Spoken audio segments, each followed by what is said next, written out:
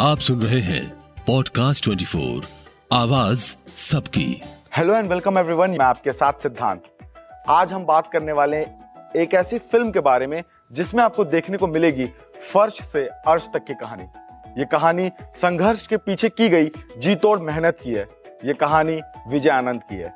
And with me today I have the leading star cast of the film, और हम इनसे ही जानेंगे कि क्या है इस संघर्ष के पीछे की कहानी।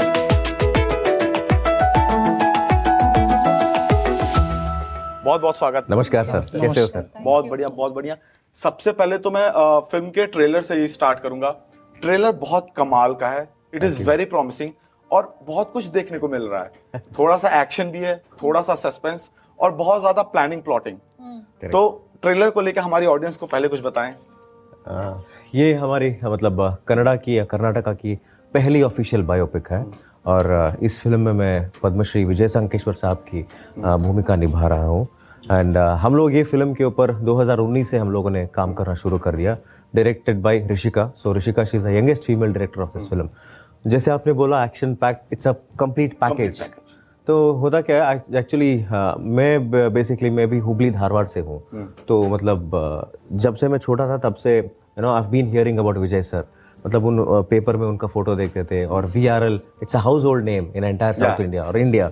सो इसलिए मतलब उनके बारे में मुझे पता था। It was always like a fan boy movement. तो इसलिए हम लोगों को it was a easy way for me to like do this film. And when it comes to his story, उनकी जो कहानी है वो कंप्लीट एक कमर्शियल फिल्म की तरह ही है। जो आपने ट्रेलर में देखा है उसमें से 99% सब कुछ मतलब the incidents which have happened, it's all true. बस उसमें हम लोगों ने एक सिनेमैटिक लिबर्टी लिया हुआ है। मतलब एक ड्रामा किया है, ड्रामा क्रिएट। अगर हम लोग ड्रामा क्रिएट नहीं करते तो like then it will be a very boring और लाइक लाइक डॉक्यू ड्रामा बन जाता है। उसको दिमाग में रखते हुए ऋषिका जी ने she has created this. And आपको कैसा लगा? मुझे तो बहुत अच्छा लगा। मैंने स्टार्टिंग इसी से की कि trailer is very promising.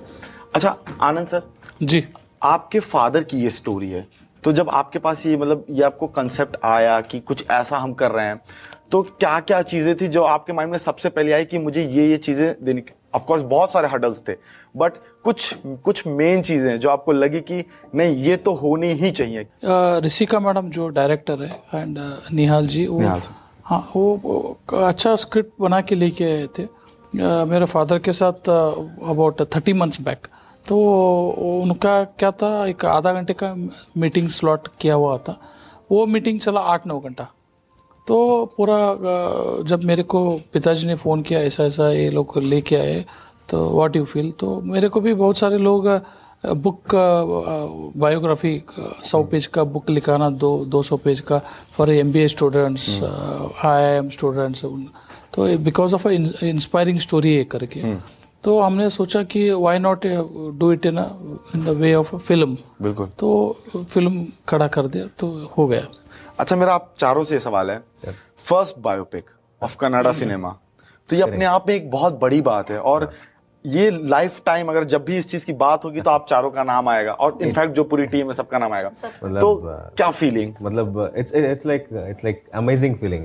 I have already said this before also. मतलब इतिहास, it is history now. Okay, तो इसके बाद मतलब 100 साल बाद या 1000 साल बाद कनाडा की सबसे पहली लाइक बायोपिक कौन सी है?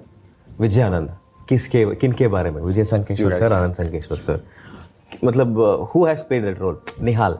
So that will be written, Siri and Bharat, written in golden letters. Yeah. So as an actor, it's a dream come true. Yeah, it's a dream come true. And veteran actors like Anant Saab है, रविचंद्रन जी है, विनया प्रसाद अम्मा, she is playing my grandmother role.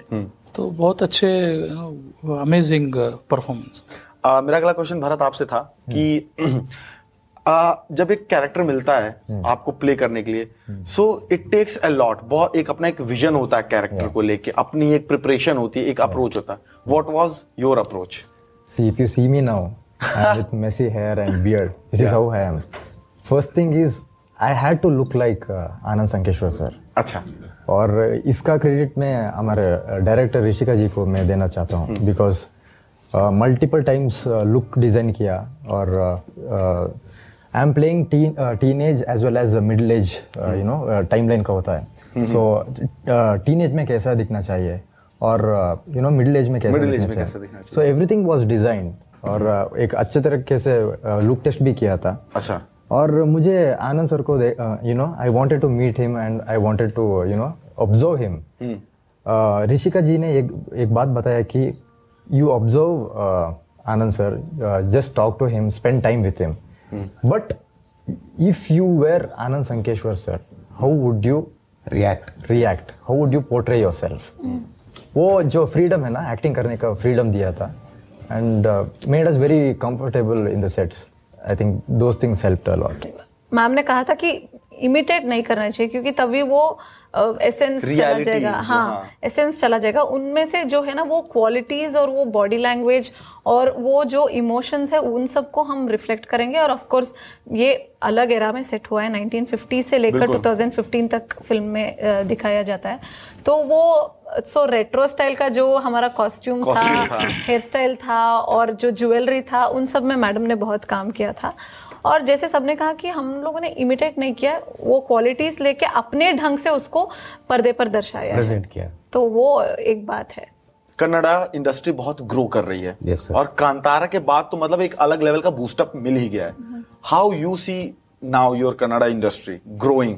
I would like to tell it as Indian cinema, क्योंकि हम सभी लोग Indians हैं.